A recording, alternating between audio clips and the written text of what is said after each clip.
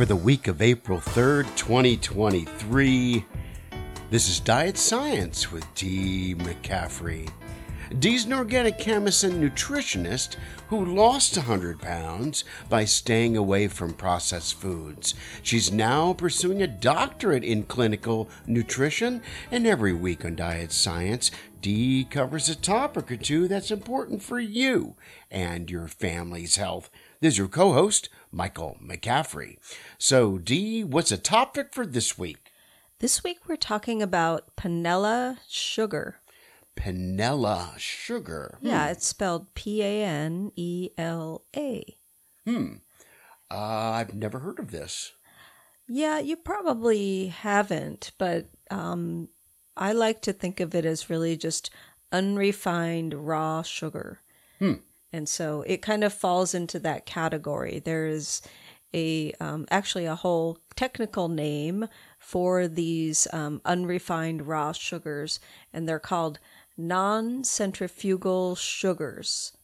And basically what this refers to is they are made in the old traditional way, like they've always done it in, very traditional societies, where they take the sugar cane and they press the juice out using mechanical means, meaning they have like these, the way panela is made, it's like a wooden press that's made, and they literally have a mule that, makes it go. Basically, this mule just goes around in circles and creates the press that presses the juice out of the sugar cane.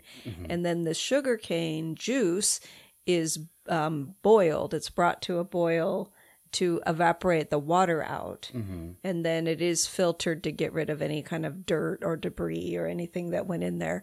And then that's it, and then they just dry it. And it's the purest kind of sugar you can get, basically. So there are a couple of other names, but it's basically the same process. So some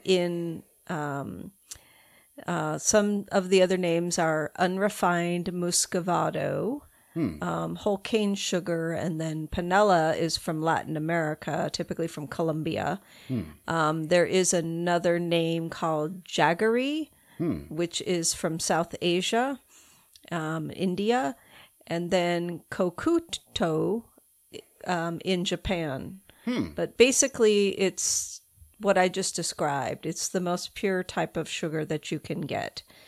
And what's really important about this, and why I want to talk about it, is I did write about this in my book, The Science of Skinny. I wrote about the benefits of just consuming raw sugar cane. Like if you were just to suck on a piece of raw sugar cane, the nutrients that you would get from it, but also even from consuming the raw sugar, once it's had all the water evaporated out of it.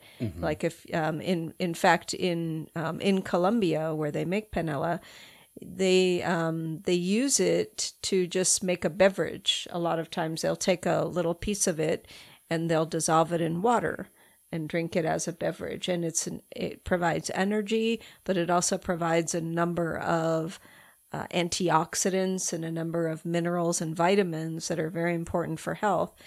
And what's really interesting about this is there's been research dating back to the 1930s on the benefits of consuming this raw sugar in this form. Yeah. So it's really great. In fact, it's been shown to have several different health advantages. The research shows, one, first and foremost, that it is an immune system booster. It helps to improve the immune system, and this is somewhat owing to the antioxidants that are in the sugar. In fact, basically what they say is that it's anti-carcinogenic, meaning that it can fight the formation of cancer in the body. And it's also they call it a cytoprotectant, meaning it can protect the cells from any kind of free radical damage that can happen. They also say that panela contains compounds called anthocyanins, which have been shown in research to reduce risk of high blood pressure by about 12% on average. And it also contains numerous vitamins and minerals that help to lower the risk of diabetes, which, everyone just thinks of sugar as being the antithesis of diabetes, right? Right. But small amounts of this type of sugar can actually be beneficial for diabetes. Wow. So that is a very one of the things that I found to be quite fascinating about this raw sugar. And when I wrote about it in my book, I also looked at studies where there were certain societies that consumed the sugarcane juice, like just juiced the cane and then drank the juice, and that those studies also showed benefit for diabetes. So there is iron and chromium in sugarcane, and it's also in the dehydrated sugar. So chromium is a mineral that we tend to find that people who have diabetes are deficient in this mineral. And what chromium does is it's kind of what we call a insulin mimetic in a way, meaning that it kind of mimics the action of insulin in the body, and it helps the cells open their receptors to allow the glucose to get into the cell, even in the absence or the presence of insulin. So it's able to reverse what's it called? It's insulin resistance. Yes. Yeah. Wow. That's one of the reasons what it helps with that. So that's kind of the really cool information about panela. Now, it's really kind of fascinating to see how it's made. And I saw this YouTube video. This was from the Business Insider. This is an organization that, reports on different trends in business. And, one of the things is that because, sugar is so demonized now that, we try to, everyone is warned to lower their intake of sugar and keep it to only a certain amount or none at all. But this one might be making a comeback because of its health benefits.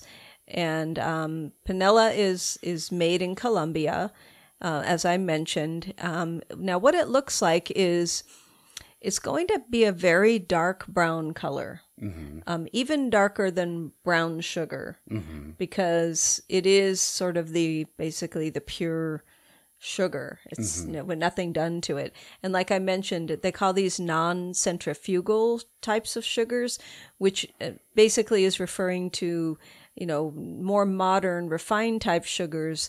They are, the juice is pressed out of the sugar cane, but then they boil the juice, but then they pour it through a centrifuge. Centrifuge is a thing that spins around so that it can separate out nutrients and things from it. So, that's how refined sugar is made. They put it in a centrifuge and they spin it so that they can remove out all of the nutrients and just get the pure sugarcane crystals. So these are non-centrifugal. I mean, they don't do that to it. They just press the water out, boil, and let the water evaporate. And then it, interestingly enough, it first is almost like a gooey, very thick looking honey. And in fact, they even call it that. They call it the Panela honey when it's in that form. And then as they pour it into these little molds, and they can either be like little rectangle shapes or sometimes they're little cone shapes. They almost look like little sugar cubes, only they're in the shape of a cone. So would it work like a sugar cube with your coffee? Yes, it would. Wow. Yeah. Of course, your coffee is going to have a little more of a kind of caramelly or almost like a molasses flavor to it, because this sugar has all of those nutrients that typically go into the molasses. Like when I mentioned the centrifuge method separates the crystals out from the rest of everything else, and that everything else is actually what ends up becoming molasses. So that's why molasses, by the way, is a source of nutrients, because that's where all the nutrients go when they refine sugar. So So this is really cool. I just thought it would be interesting. Now, the traditional way of making it, like I said, they have these, it's like a generational trade that is learned from young age in kind of like in the rainforests of Colombia. And like I said, they're using just really old-fashioned techniques for creating this sugar, and not just for their own sustenance, because they do use it for their own nutrition, but they have started selling it as well. And so because of the way that it's made and it's so labor intensive, typically in the U.S., Panela is, they say it's like 20 times more expensive than white sugar would be, which makes a lot of sense, obviously. Right. But, I took a quick look on Amazon, and, you can get like, I saw one product that was, it's like you get 2 1-pound bags for about $14. So that's about $7 for a 1-pound bag, which, yes, is, pretty, it's a pretty significant increase over a 1-pound bag of white sugar. But to me, that'd be kind of worth it, really. I mean, because of the benefit you get from it. Right. So people are always asking me, what else can I use instead of sugar? And, we've been reporting in previous podcasts recently about the downsides of things like erythritol, which is a very popular one right now, and all of these, sugar replacements.